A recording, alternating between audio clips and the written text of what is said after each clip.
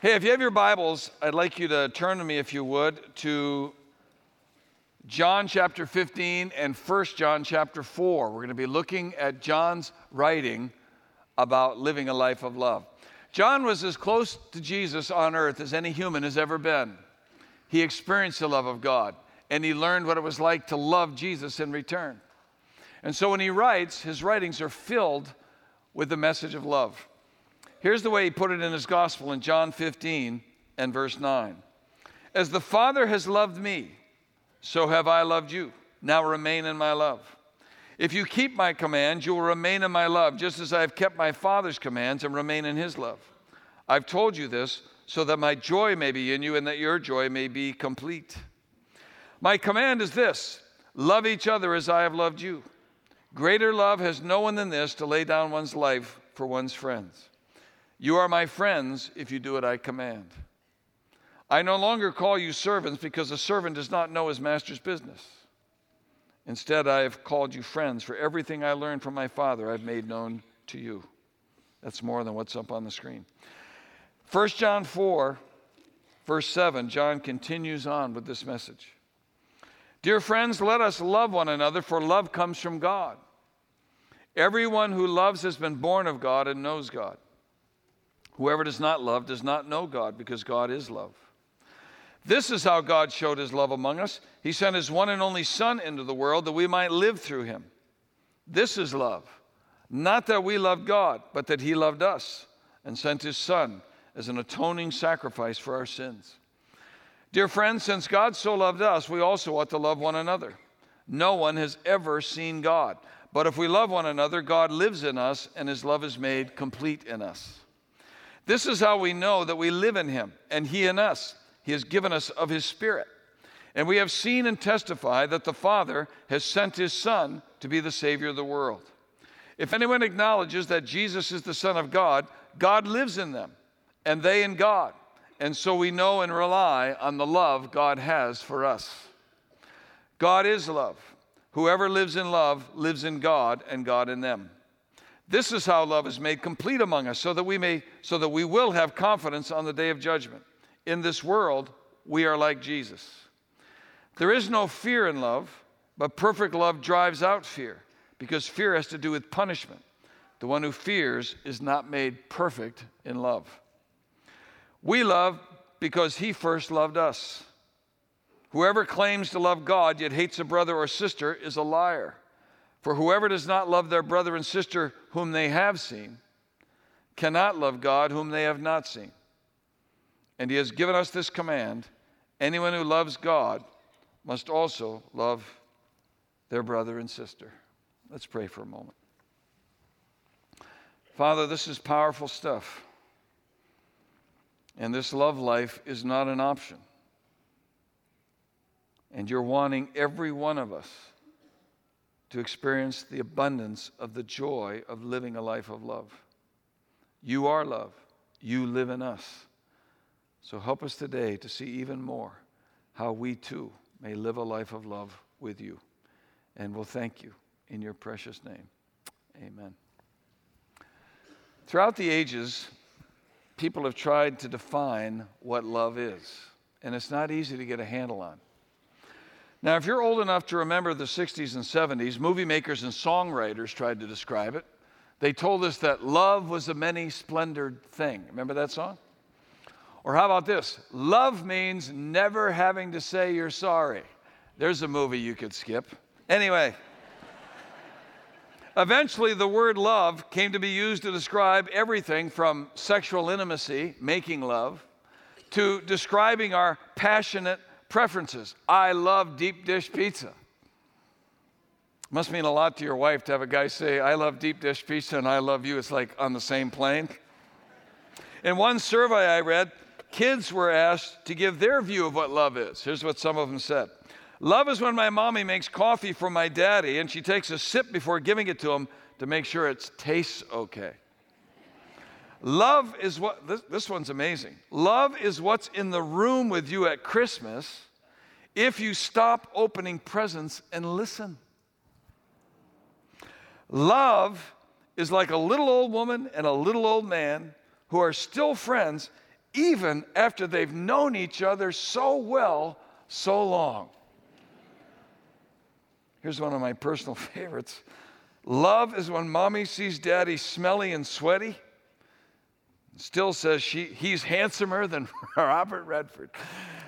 I'm sure that's what goes through her mind when she sees her husband smelly and sweaty. Anyway, even the dictionary needs a small paragraph to define the many sides of love.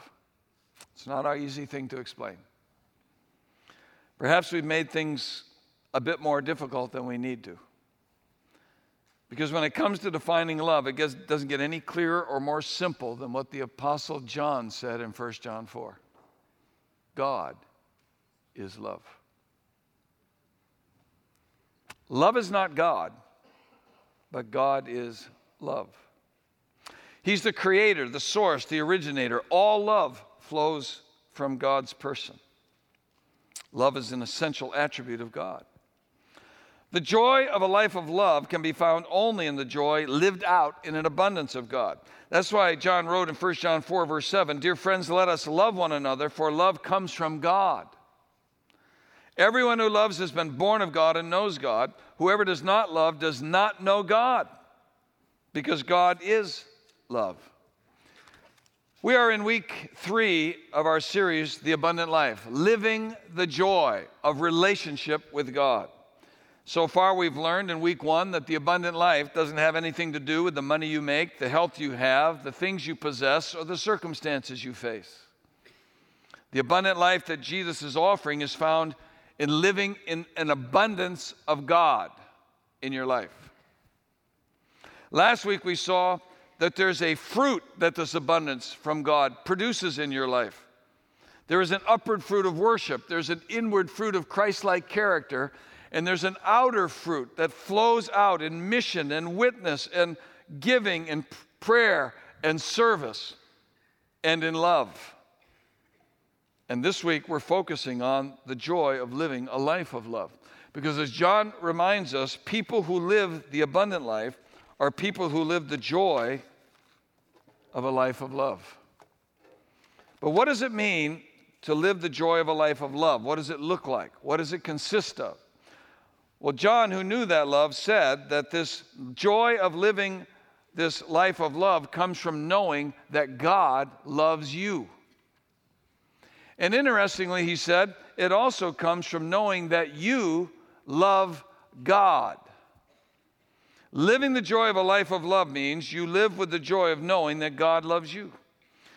John wrote in his gospel in chapter 15, verse 9, Jesus' words, "As the Father has loved me, so have I loved you. Now remain in my love." In 1 John 4, verse 7, he wrote, "Dear friends, let us love one another, for love comes from God. Everyone who loves has been born of God and knows God. Whoever does not love does not know God, because God is love. This is how God showed his love among us. He sent his one and only Son into the world that we might live through him. This is love. Not that we love God, but that he loved us and sent his Son as an atoning sacrifice for our sins." When I was a kid, I had great parents, and I knew that they loved me, although they did not express it in words. Once in a while, my mom would tell us she loved us, but I never heard it from my dad. I never heard him express it even to my mom. It's just a different generation. Just the way it was. He didn't use the words. So when I got married and had kids, I decided I want my kids to hear it from me. So I told them all the time, and I still do. And I hope my life, my actions validate the words. Well, now I have grandkids who are getting the message. At least I think they are. Because I ask them all the time, "Do you know that I love you?" "Yes, Bampa, we know that you love us." "Well, how do you know I love you?"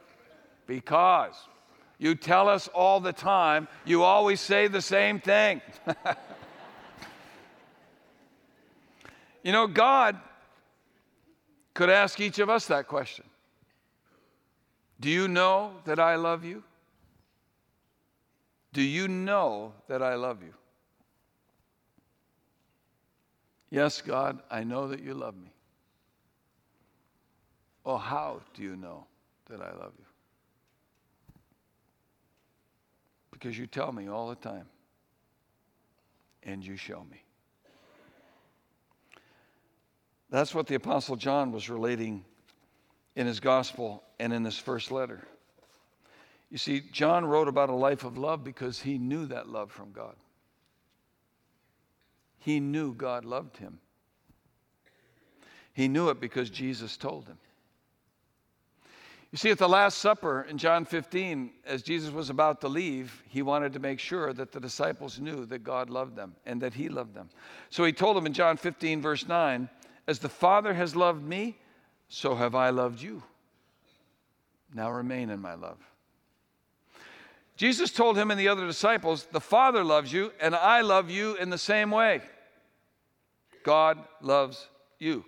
The word love is the Greek word agapao, which is from the root agape. It's been famous. People know it. It's the unconditional love of God. But what's interesting about this form of the word is that it is used of the love and interest of a perfect being toward totally unworthy objects. W.E. Vine once said it expresses the deep, constant love and interest of a perfect being toward entirely unworthy objects. God doesn't love us because we're so lovable. I can't speak for you, but I'm not all that lovable to God. And there was a time in my life when I didn't love him at all. God doesn't love us because we're so lovable. God loves us because God is love. And that brings me a lot of comfort, and I'll tell you why. Because God is love like that, and he loves like he does, I can't do anything to make God love me more. And the other part of the good news is I can't do anything to make God love me less. So many times we commit sins and do various things, and we think God can't love me anymore, but he does. And when God says he loves you, he means it. His word is truth. You can take it to the bank. It doesn't depend on your feelings. It depends on what God says. He told me. He loves me. He loves you. But it isn't just because he tells us. John knew God loved him because God showed him his love. 1 John 4, verse 9. This is how God showed his love among us. He sent his one and only Son into the world that we might live through him. This is love. Not that we loved God, but that he loved us and sent his Son as an atoning sacrifice for our sins. John said, we didn't love God. He loved us. And he gave his Son as an atoning sacrifice for our sins. He gave that Son to be our propitiation. It satisfied the wrath of God. His law was met. And now with God's wrath satisfied, he could pour out his love freely upon those who are in Christ.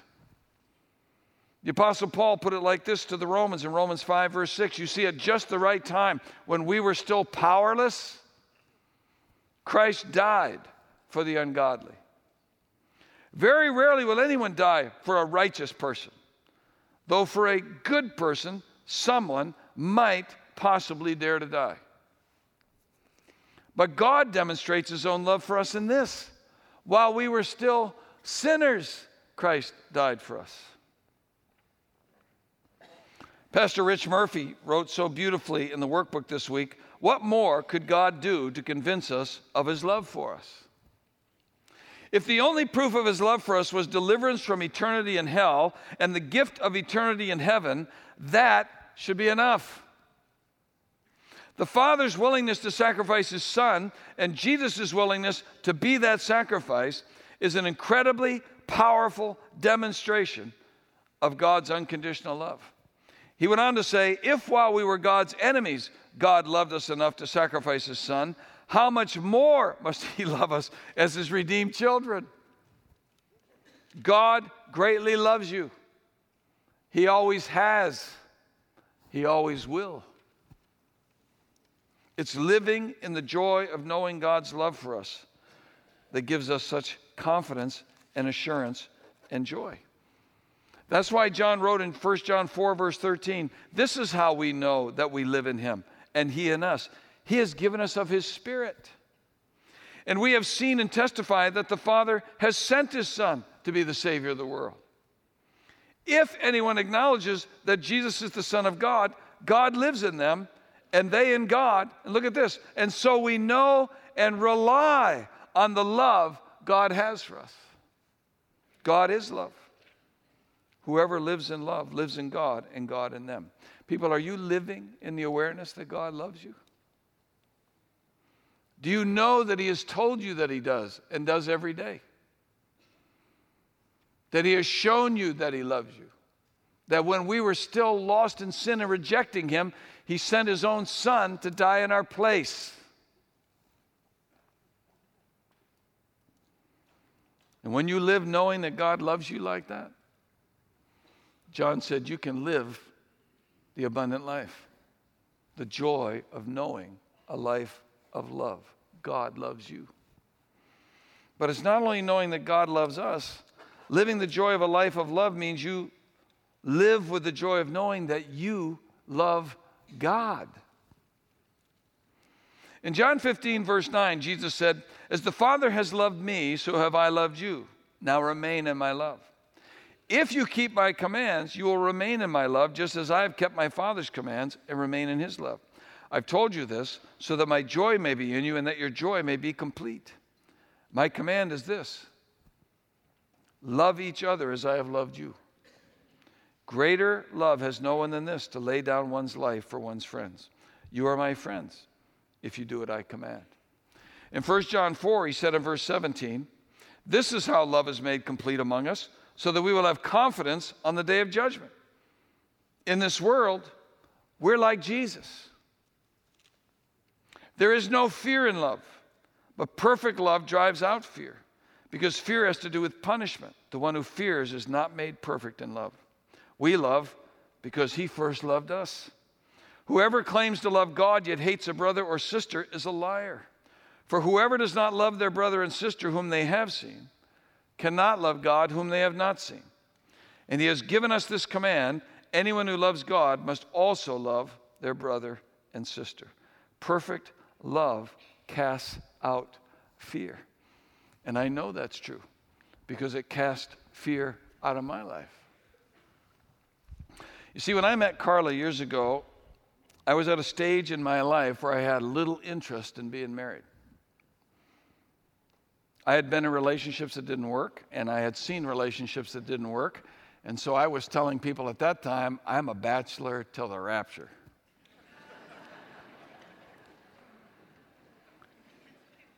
But I fell in love. And all that began to change. But I still had some great reservations. It had nothing to do with Carla. It had everything to do with me. I was living in fear. You see, not only was I afraid that no one could really love me if they really knew me, I was also afraid that I couldn't love anyone else for a lifetime. I wasn't sure what lasting love really was. I wasn't sure of what it took, or even if I could do it. But as my love for Carla grew, I noticed that it was flowing out of the fact that my love for God was growing. And it gave me confidence that if God could grow my love for him like that, that he could grow my love for someone else. Over the last 36 plus years, I've had the joy not only of seeing that someone could love me, but that I could also love in return. And people, experiencing that love for Carla is a great joy in my life. God is doing that. You see, I share that with you because that's the joy that John was writing about, that we can all experience in a growing love for God. Not only did John know the joy that God loved him, but he lived in the joy of knowing that he loved God. This relationship was real. That's why he said in verse 17, this is how love is made complete among us, or perfected among us, or brought to fruition among us, so that we will have confidence on the day of judgment. In this world, we're like Jesus. Jesus loves the Father loves him. That relationship is what God's offering us. There is no fear in love. But perfect love drives out fear, because fear has to do with punishment. The one who fears is not made perfect in love. We love because he first loved us. Perfect love casts out fear. There is no fear in this. God loves us and we love him, and we know it. We're living in the relationship with God just like Jesus did. That's why John said in verse 17, this is how love is made complete among us, so that we will have confidence on the day of judgment. In this world, we are like Jesus. We love because he first loved us. How do we know when we love God? He said, we love God when we keep his commands. Jesus told the disciples at the Last Supper in John 14, verse 15, if you love me, keep my commands. Verse 21, whoever has my commands and keeps them is the one who loves me. The one who loves me will be loved by my Father, and I too will love them and show myself to them. Verse 23, Jesus replied, anyone who loves me will obey my teaching. My Father will love them, and we will come to them and make our home with them. Anyone who does not love me will not obey my teaching. These words you hear are not my own. They belong to the Father who sent me. John 15, verse 10, if you keep my commands, you will remain in my love, just as I've kept my Father's commands and remain in his love. God doesn't stop loving us when we disobey, but we don't remain in that love. We don't experience the joy, the closeness of it when we disobey. 1 John 2, verse 3, we know that we've come to know him if we keep his commands. Whoever says, I know him, but does not do what he commands is a liar, and the truth is not in that person. But if anyone obeys his word, love for God is truly made complete in them. This is how we know we are in him. Whoever claims to live in him must live as Jesus did. W.E. Vine, the great commentator, author, New Testament scholar, New Testament grammar expert, said Christian love has God for its primary object and expresses itself, first of all, in implicit obedience to his commands. Self-will, that is self-pleasing will, that I live for me first, is the negation of love to God. Pastor Rich, in the workbook this week, quoting from Deuteronomy 10, said, now, Israel, what does the Lord your God ask of you but to fear the Lord your God, to walk in obedience to him, to love him, to serve the Lord your God with all your heart and with all your soul, and to observe the Lord's commands and decrees that I'm giving you today for your own good. And Pastor Rich goes on to say that in these passages, Moses and other New Testament writers remind us of the relationship of three key words that if we understand them, he said, will change the way we live a life of love. And people, this was profound for me this week in the workbook. If you want to be blessed and experience the joy and be useful to the Master, these three words that we need to learn are love, trust, and obedience. And Pastor Rich said, if we love God, we will trust God.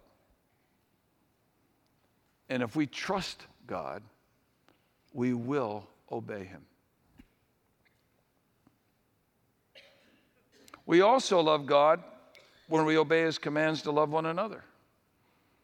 In John 15 in the Gospel, verse 17, this is my command, love each other. In 1 John 4, verse 7, dear friends, let us love one another, for love comes from God. Everyone who loves has been born of God and knows God. Whoever does not love does not know God, because God is love. Dear friends, since God so loved us, we also ought to love one another. No one has ever seen God, but if we love one another, God lives in us, and his love is made complete in us. Verse 13, this is how we know that we live in him and he in us. He has given us of his Spirit. Verse 19, we love because he first loved us. Whoever claims to love God yet hates a brother or sister is a liar. For whoever does not love their brother and sister whom they have seen cannot love God whom they have not seen. And he has given us this command: anyone who loves God must also love their brother. You see, Jesus is making clear through John, you can't claim to love God and not love the people that God loves. If you make the claim that you love God, but you don't love the people God loves, God said you're a liar. And you're a liar because you say you love God. Your love for God is to obey his commands, and his commands is to love your brothers and sisters. If we had time to develop it today, you'd see that he says also that we are to love our enemies and pray for them. So if you don't do that, you are disobedient, and your claim to love God is a lie. I had a lady just today say to me, there's a man in my life who's really nasty. He's an atheist. He hates God. He's not fun to be around. Am I supposed to love him? I said, yes, you are. Doesn't mean you like him. Doesn't mean you like what he stands for. Doesn't mean you like his rejection of God. But God loves that man. He died for that man. And you are to be there to share the love of Christ with him, to tell him that God loves him, even if he rejects it.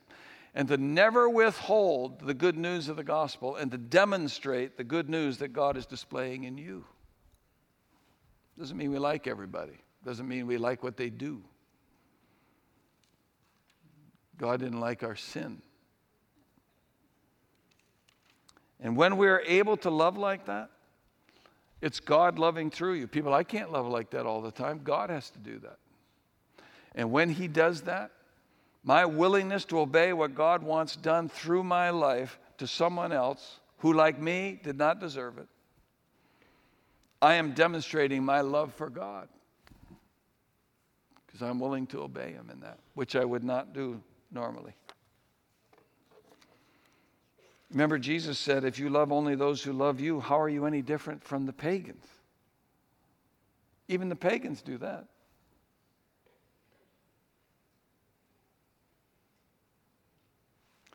We are to show our love for God through our love for others. Pastor Rich said this week in the workbook, God is love.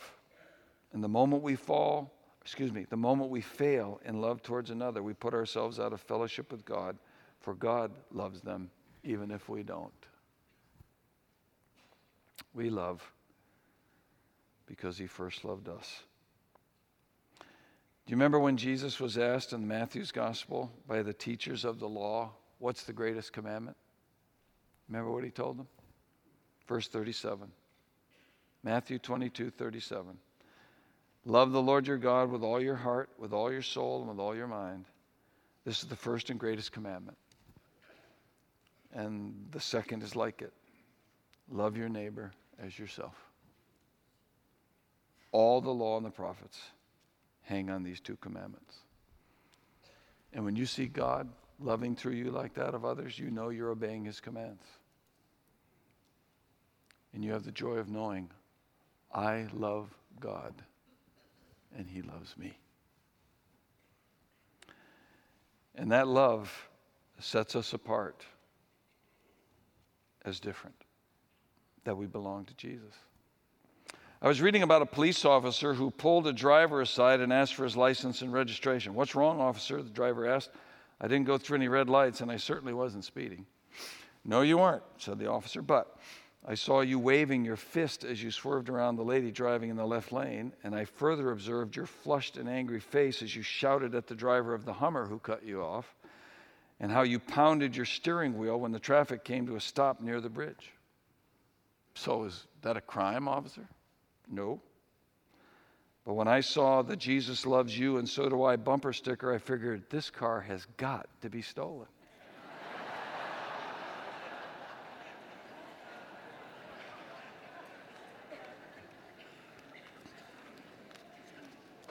John 13, verse 34, a new command I give you, love one another. As I have loved you, so you must love one another. By this, everyone will know that you are my disciples, if you love one another. People, the abundant life is a life lived in love. God is love. He loves us. And he desires to love others through us. It's a love beyond what we can produce on our own. And as we live out this kind of love, this life of love, there's a joy that comes with that. And it's all made possible because of the sacrifice of Jesus. The love of God is seen every time we take communion. It's also a chance for us to be reminded of how much we love God and to align our lives with him and his commands and to become people who live the joy of a life of love. Father, I want to thank you today for this time of communion. And I want to thank you for reminding us that this is a table that demonstrates the love of God. This is how God showed his love among us. He sent his one and only Son into the world that we might live through him. This is love. Not that we love God, but that he loved us and sent his Son as an atoning sacrifice for our sins. Today, God, as we come to this table, let us live in the love you have for us. And God, may you share in the joy we have of living our love for you. And we thank you for this reminder in Jesus' name. Amen.